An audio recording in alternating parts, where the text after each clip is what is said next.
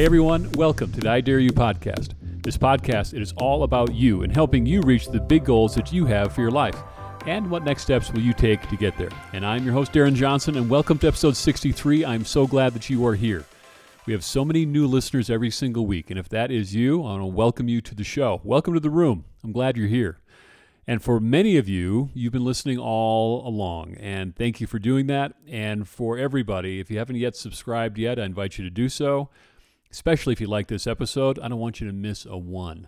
Also, make sure you follow us on Instagram at I Dare You Pod. Cool community starting there, and we share exclusive content you won't get anywhere else, including video snippets of this interview.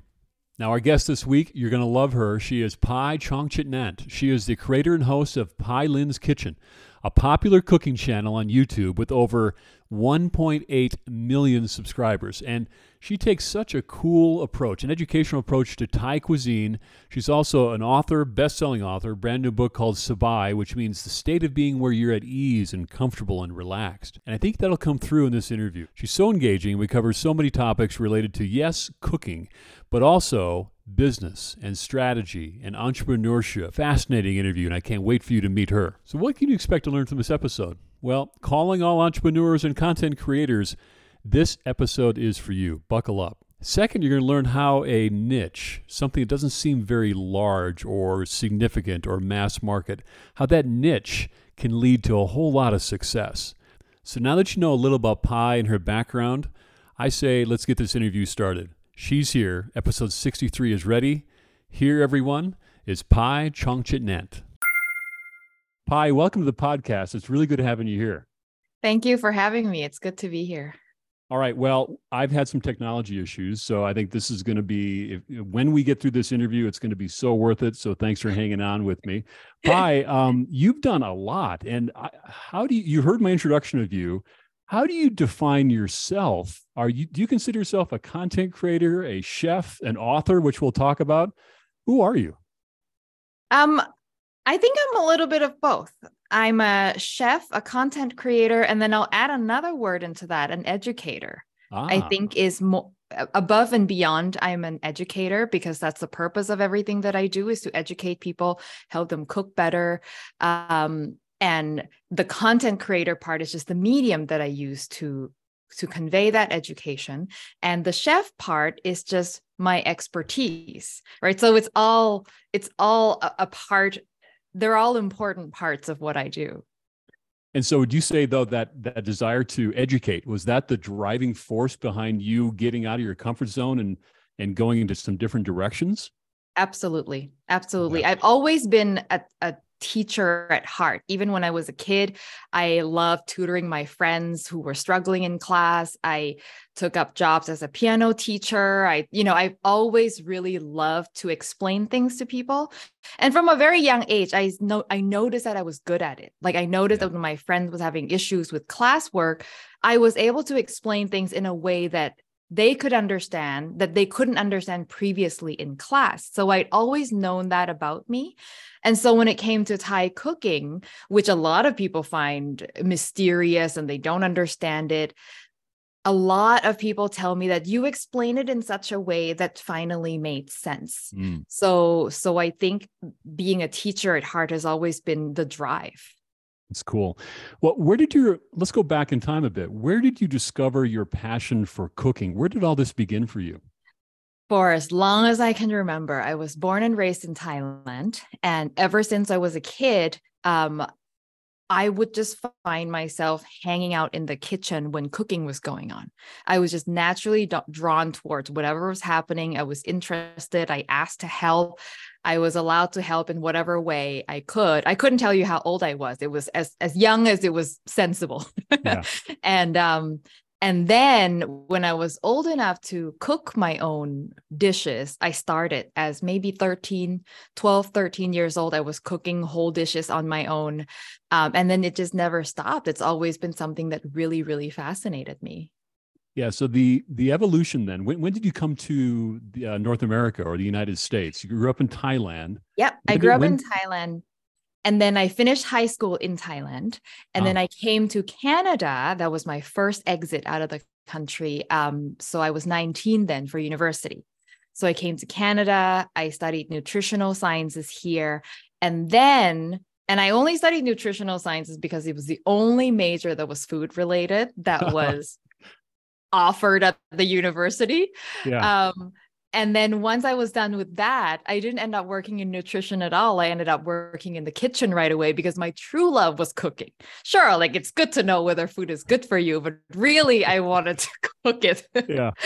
And then I decided to pursue cooking further. So I went to culinary school. And then for that, I decided to move to San Francisco because I heard that San Francisco was a good food city. That's and what I I've wanted heard. to Yeah. and I wanted to make sure that my food education wasn't limited to just what was happening in school, that outside was as much an education as was inside. Wow, what a journey. How did the nutritional science degree, has that helped you, or is kind of playing a role in your role to educate people in your YouTube channel, which has close to 2 million subscribers? We'll get into that. But how's nutritional science helping with that education? It has helped tremendously. I really have an advantage because a part of nutritional science is food science, right? Like understanding the science of food in general. So having an understand of fats and protein and carbs and sugar and how that plays a role, not just in your body, but just outside in the world as well, really helps. First of all, really helped me be a better cook, but also really helps me answer questions because people will ask questions about, well, I'm diabetic, like how can I modify your dishes? Or like I'm on this diet and that diet. So it has really helped me help people because I feel more confident in giving them advice or suggestions when they've got health concerns. Wow. Well, Pai, I've heard interviews with you about how you've talked about passion or this mission to educate people is really a driving force for you. And there's so much confusion and misinformation out there on the internet right now, everywhere. What do you think? What's the biggest misconception that people are getting confused about as it relates to food and nutrition? What do you think? I think there's so much misinformation because a lot of people are trying to sell something. And when they're trying to sell a product, they've got to hype it. They've got to make it sensational. And so they go to extremes and say, well, this food is really bad for you. And therefore you should completely avoid it. And then you should eat this food instead. And so I think because people are trying to make money off of nutrition advice, they go to such extremes. So I think as a rule of thumb, like if anyone is giving absolute extreme advice on nutrition, that is a big red flag. Yeah. If anyone is not referencing any medical research, that is a huge red flag. If anyone is trying to sell you a product, that doesn't mean that they're not being truthful, but that's cause for you to stop and double check their sources, right? So the new people now, like who are giving out nutrition advice that I follow, I make sure that they're the kind of people who are always referencing real studies, real research, and giving sensible advice and not sensationalized. Nothing should be sensationalized, right? And it's difficult, isn't it? I mean, those are wise words. And I think today, especially, we have to be wise consumers of information and be really discerning. And I think the way you set it up is a really, really good way to think about it. All right. So now, holy smokes. So 1.75 million YouTube subscribers on Pailin's Kitchen. My goodness. Well, we're all creating content in some way, shape, or form in today's social media world. What is the secret and behind creating that type of growth and loyalty? Pai, tell us about this. For me, it's been slow and steady, consistency. So, there are a lot of people who just grow to 1 million out of nowhere overnight and all of this stuff. But my growth has been steady and consistent. And I think a part of that is making sure that I provide quality content I rarely just jump on trends, I rarely do things that are fast and trendy and like, oh, this thing is popular now, let's jump on it. I rarely do that. I stick to like the core useful information that I think people are going to find useful even 10 years from now. And consistency is really important. I used to post once a week, even more than that sometimes, but seasons of life has changed. I've become a mom. So now I post once every 2 weeks. You can post whatever makes sense for your life, but be consistent about it. If it's once a month, it's once a month. People learn to expect that from you. But if you try to like do once a week and then you burn out and then you disappear for 6 months, you know, people are going to be like, oh, she's done, she's not coming back. And then you're coming back, you've lost a bunch of people. So I think consistency and making sure that you're doing something that's sustainable for your life, that's very important. And also creating the kind of content that you actually love creating. This is the reason why I don't go after fads, is because if I go after fads, I'm not really posting about things I want to post about. And Right. if you don't post things that you're actually passionate about, you're going to be tired and burnt out really quickly. And then that consistency is going to start to fail because you're not into it anymore. Yeah. Mm-hmm. Again, a great insight. For everyone listening, creating content, that's a good self-assessment. When you're looking to create content, how much of it is driven from within and true authenticity, something you really feel passionate about? Mm-hmm, mm-hmm. Because, Pai, you're the one doing it very, very well. When I watch you and your videos, you can just tell it's just part of who you are. And this mission of educating others, you can just tell that you're in that zone, but it's not something you're putting on. It's just something that you are doing. And give us your advice on how to do that, because I think a lot of us, we may be trying to create content and then the fear factor takes over and something gets in our way in a lot of ways. Give us some advice. What do you think? I think people are afraid of the camera, so to speak, because they're doing it for the views. For example, they feel like they have so much at stake, right? They're putting out this information, and what if people don't like it? How many views is this going to get? And you're tying the content to the numbers that are coming in afterwards. That drives up anxiety, right? Because it's like, oh, how are people going to respond? But if you sort of treat content creation like a conversation you're having with friends, like somebody just asks you about something that you know about and you have something useful to share, and you think about it in that way, and you're not like getting so worked up over how many views am I going to get on this video, then it becomes more about the content. So I think, you know, when I first started on YouTube, there were no such things as YouTubers. That was not a word that existed. I started in 2009. Oh my You gosh. couldn't become a YouTuber. You couldn't make a living on YouTube. So I started my YouTube video purely because I wanted to. This was something that I was passionate about. I always wanted to have a cooking show. And so I thought, oh, YouTube is a really great way of doing that without having to be discovered by some TV producer, right? Right. So I started that. But because there were no stakes tied to it, I was comfortable to do whatever I wanted to do. But in today's day and age, people want to create content, and they want it to give them something back. They want it to make them a living. They want it to give them the views and the fame and all this. And you're putting so much pressure on your art. And you're losing that connection between why you are doing this in the first place, right? And so I think if you're really giving out content in service of others and in service of your own passion, you will not be so nervous. You will not be so like, oh, what should I do? What should I say? And you'll just be natural. You can just be yourself. Yeah, that's wonderful advice.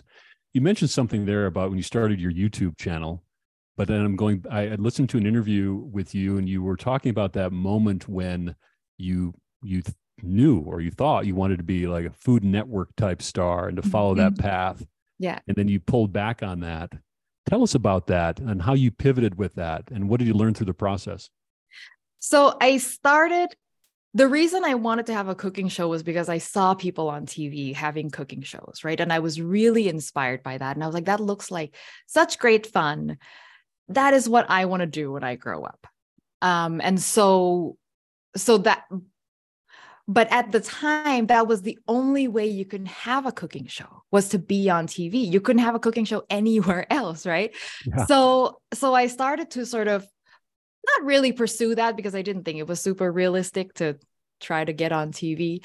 But when YouTube became a thing that was possible, I was like, oh, this is the way for me to have a cooking show. And maybe one day someone will discover me for television. Yeah. And, I was very naive. I did not realize how being a person of color was going to really work against me to be on TV. And I just didn't even realize how difficult it is for anyone of color or not could be on TV. Or I just thought that, like, if I'm good enough, somebody will notice. But then as I was doing YouTube and the YouTube following started, I was really enjoying it. And then actually someone did ask me to be on TV. So I ended up hosting a TV series in Canada for a TV show called One World Kitchen. And so I did that, and that was really great fun. But after doing that, I realized YouTube is where I really want to be, because I have all the control. When you're on TV, you're performing for somebody else's show, you're performing for somebody else's network. They have their own ideas about what the show needs to be like. And you've got to cater to the masses, because that's the whole point of TV. TV Sure. wants to cater to the masses. But when you're having your own YouTube channel, you get to decide what your show is about, what your content is about, and who your audience is. And your audience isn't limited to local, because your audience is international all over the world. So YouTube just gives me so much more freedom to do what I want to do. Does this mean I'm going to turn down TV if somebody comes knocking the door? Absolutely not. I learned a lot from TV, and I think it gives me the reach to a different kind of audience. And I had a lot of fun being on TV. But I think ultimately, if I had to choose one, it would 100% be YouTube. Oh, that's a great perspective. I never thought of it that way, but sure enough. And I'm not arguing with you. I'm really seeking to understand. You mentioned it's tough to break through. And in what way did you experience some of that? In the realm of food media, as a person of color, is the biggest reason why this is an upstream battle for all of us. Because again, as I said, TV is looking to please the masses, because that's how they succeed, right? They can't niche down to a specific cuisine that most of America is not interested in. And so they are going to always look for somebody who can cater to the masses. So ethnic cuisines like Thai food is going to have a really hard time trying to convince them to give you airtime. And they want somebody to really appeal to somebody in the Midwest, and somebody, Sure. they don't want anything too quote unquote weird and not relatable. So even to this day, even with all this talk about giving a chance to more creators of color and putting them more in the spotlight, it is still a battle in terms of TV.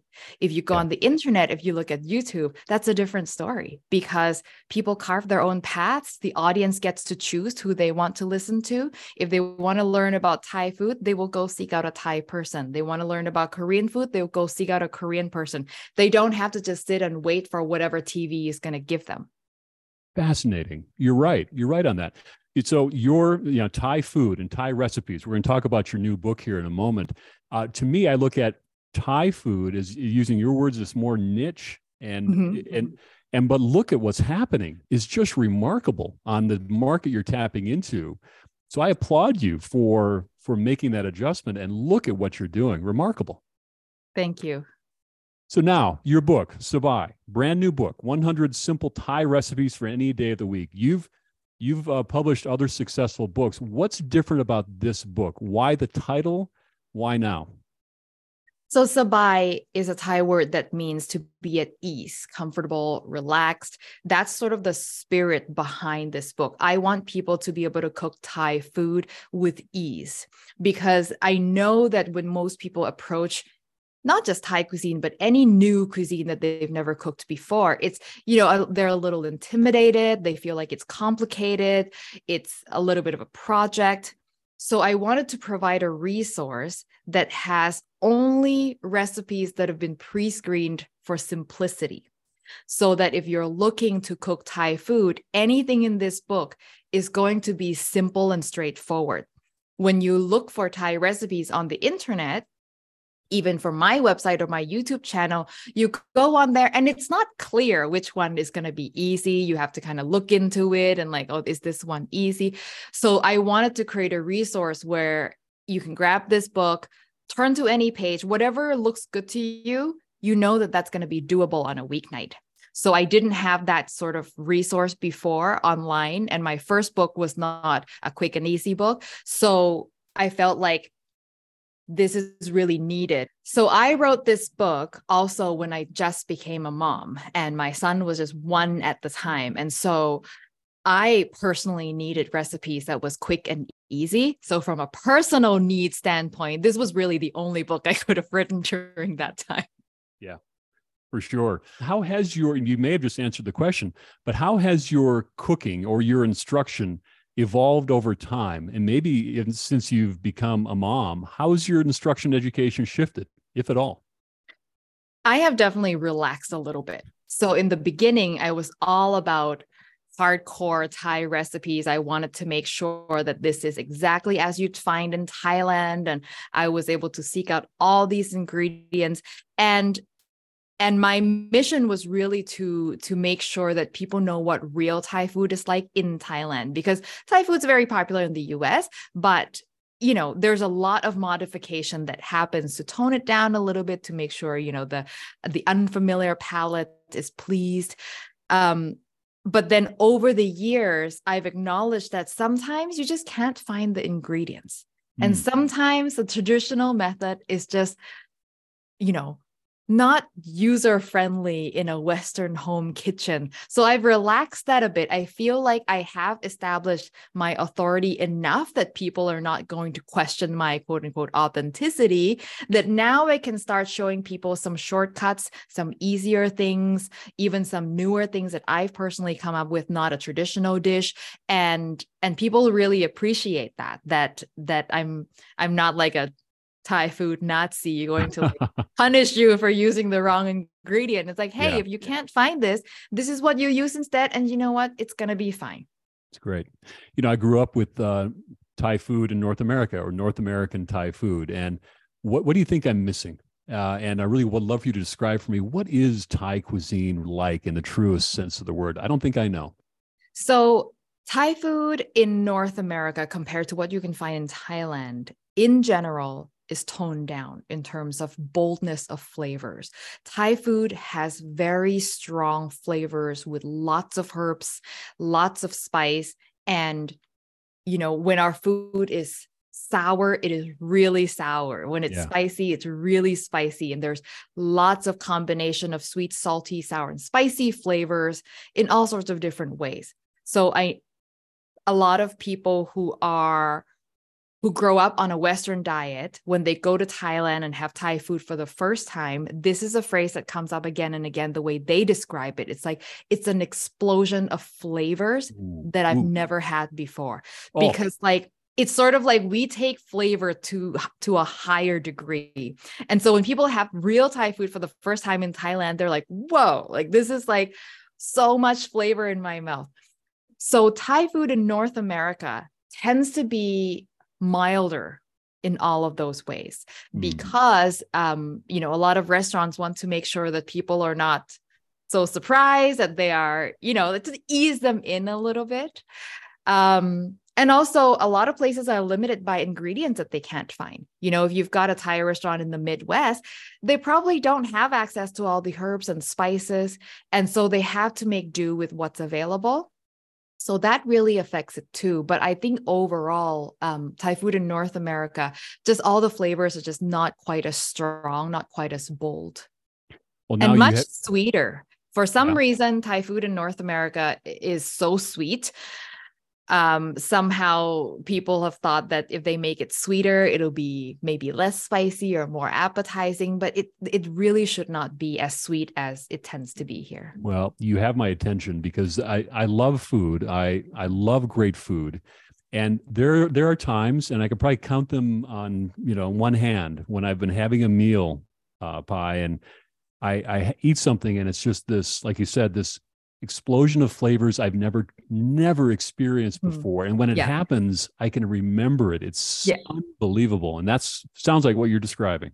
Yes, absolutely. What recipe should I try? I've got, maybe I'm bringing some people over. I'm gonna like 4 people, and I really want to have a great meal and try a recipe. What's the one recipe you think I should give a shot? Oh, the one. The So one. I'm going to assume that your guests are maybe new to Thai cooking as well. So They would be. I'm going to suggest a recipe called Penang chicken curry. And I love suggesting curries for first timers because it's actually very easy and you've got a lot of time to taste and adjust and fix as needed. Stir fries happen quickly, so a lot of people they feel a little bit pressure to make a stir fry, but curry happens more slowly, so you can take your time, taste, add more things if you need to, and also the Penang chicken curry uses the most available protein, the boneless, skinless chicken breast. So, there's going to be a lot of new ingredients that you're going to have to deal with. Let's not introduce an interesting protein as well. Let's use something you're really familiar with. Let's use chicken breast. Most of the ingredients you find on there is going to be something you can find at any Asian grocery store, but also at the international aisle of some bigger grocery stores would probably have a lot of these ingredients. And I think it also introduces the explosion of flavor that we talked about that I think people are going to be pleasantly surprised by. The only thing I would recommend when making any Thai curry is when you're buying a Thai curry paste, make sure you pick a good brand. And by a good brand, I mean a brand that isn't made to be mild for the American palate. Okay. You want one that sells in an Asian grocery store. Okay. I do have a video on my YouTube channel all about, I did a taste test of 5 most available brands of Thai curry paste. So any of the top 3 is good. But if you're buying Thai curry paste from an Asian store, you're good to go. If you're buying a Thai curry paste from like the international aisle, you're probably going to get one that's a little bit milder, and you may have to use a lot more of it to get the right flavor. Wonderful. I'm intrigued. I'm going to do it because the way you were educating me, I could hear it. I picked up some nutritional science there about the protein. I want Thai food to become just a regular thing that you cook, part of your regular rotation. I think for many people, you've got your comfort things that you go to again and again and again. And then it's probably something that you grew up with, something you're familiar with. But if you can start incorporating dishes from other cuisines and making that a part of your rotation, it'll just make dinner so much more interesting, so much more enjoyable. And if you've got kids, it's such a great skill, quote unquote, for them to be exposed to all of these different ingredients from all over the world. So they're growing up with a wider worldview of what food is all about, and not just like, this is what we eat in this part of the world. It's just another form of education for children as well. Great way to look at it. And the whole family get involved in these recipes because they are so simple. Exactly. Yeah. What is the best way to follow you and to stay in touch with everything that you're doing? I think you're doing a lot. So my YouTube channel, Pailin's Kitchen, is the place where I post my videos. You can connect with me there. My website, hotthaikitchen.com, is where all of the recipes are. So if you're looking for recipes, head over to hotthaikitchen.com. Actually, speaking of ingredients, on my website, there's also a map of Asian grocery stores all over the world. So if you want to cook Thai food and you don't know where to go, check out that map on my website. And these are locations that have been submitted by my viewers from all over the world. And also my Instagram is Hot Thai Kitchen, and Facebook as well. So you can connect with me there also. Yeah, your Instagram is amazing. I love it. You're a great follow, and your YouTube channel. If you're not subscribing yet, if you're one of the few people on the planet that aren't subscribed yet to it, please do that. And I invite you to do that. And I think I saw you have 175 million views on your videos and counting, just a remarkable number. When the comments come in, especially in the area of nutrition and food, people get so passionate about these topics. And how do you handle negative comments? Because I don't know about for you, but I'll get one negative comment and it just messes with my mind. What have you learned over the years? How do you deal with the negative comments? It definitely takes practice. And when you start receiving comments from the public, it is going to be difficult. And I was in the same boat as you when I first started. It was like the one comment that's going to like stick with me all day, right? Right. But over the years, what I have learned is this: negative comments are not about me, it's about them. People who leave negative comments there is something going on in their life that is causing them to feel like they need to be mean to other people. And if you think about it, most comments are positive. Like I will go through comments and 95% of them are great comments. Thank you for sharing this. This is so great. And then you get the one comment and you're letting that one comment just obliterate all the other positive comments that have come in. It's not fair, right? Like you have to really step back and look at it in the big picture. Like that's one person, probably a troubled person, probably have some issues. That this is not about you. Mm-hmm. Mm-hmm. Good advice. And if you become better on camera over the years, I think you're phenomenal on camera. But did you start out just dialed in? No, but I have always been comfortable with public speaking. Okay. So I think that was something that I had an advantage in, but I have definitely learned over the years, sort of, just a way of being on camera that I'm comfortable with. There was definitely a time where I felt like I was trying too hard. And then I have sort of relaxed a little bit now. So before, for example, I wanted to make sure that everything was perfect, that I didn't make a mistake, that not, everything has to be just so. And then over the years, I thought, what? People make mistakes and doing anything, especially with cooking, you're going to forget something, you're going to, spill something. And if that happens, it's fine. And I don't edit those out. Don't you? I just say, oh, you know what? I totally forgot this. And so we're going to add this right now, but you should add Great it point. before. So just becoming more relaxed and less of a performance, definitely will help. It's good. Good. Our interview has been a classic example of that, don't you think? We've Oh, just 100%. in ourselves.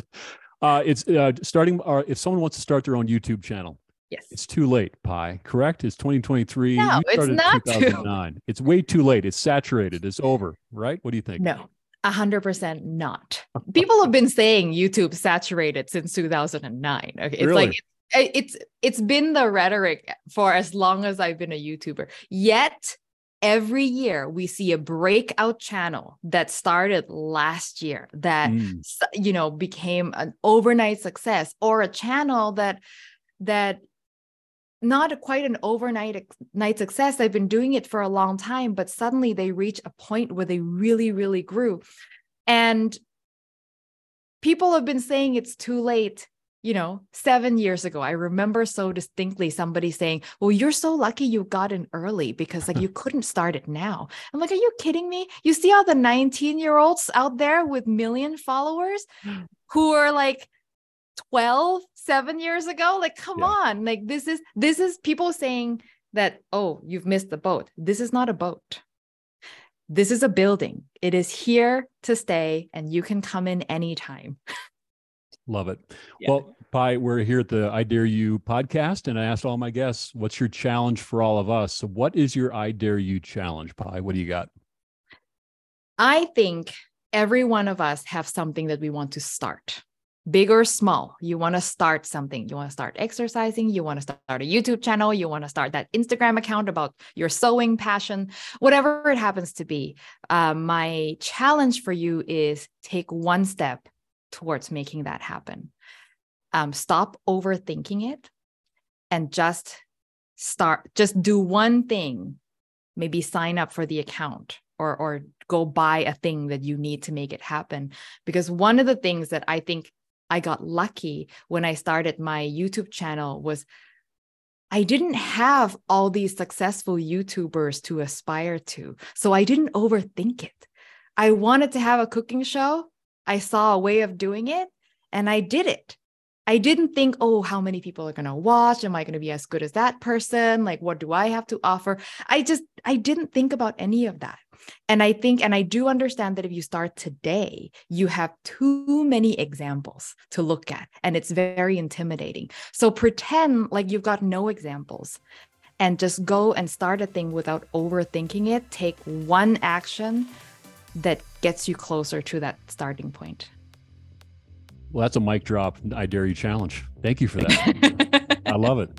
So, Pai, thank you very much for being on the podcast. Your book is called Sabai, and you're doing cool things on your YouTube channel.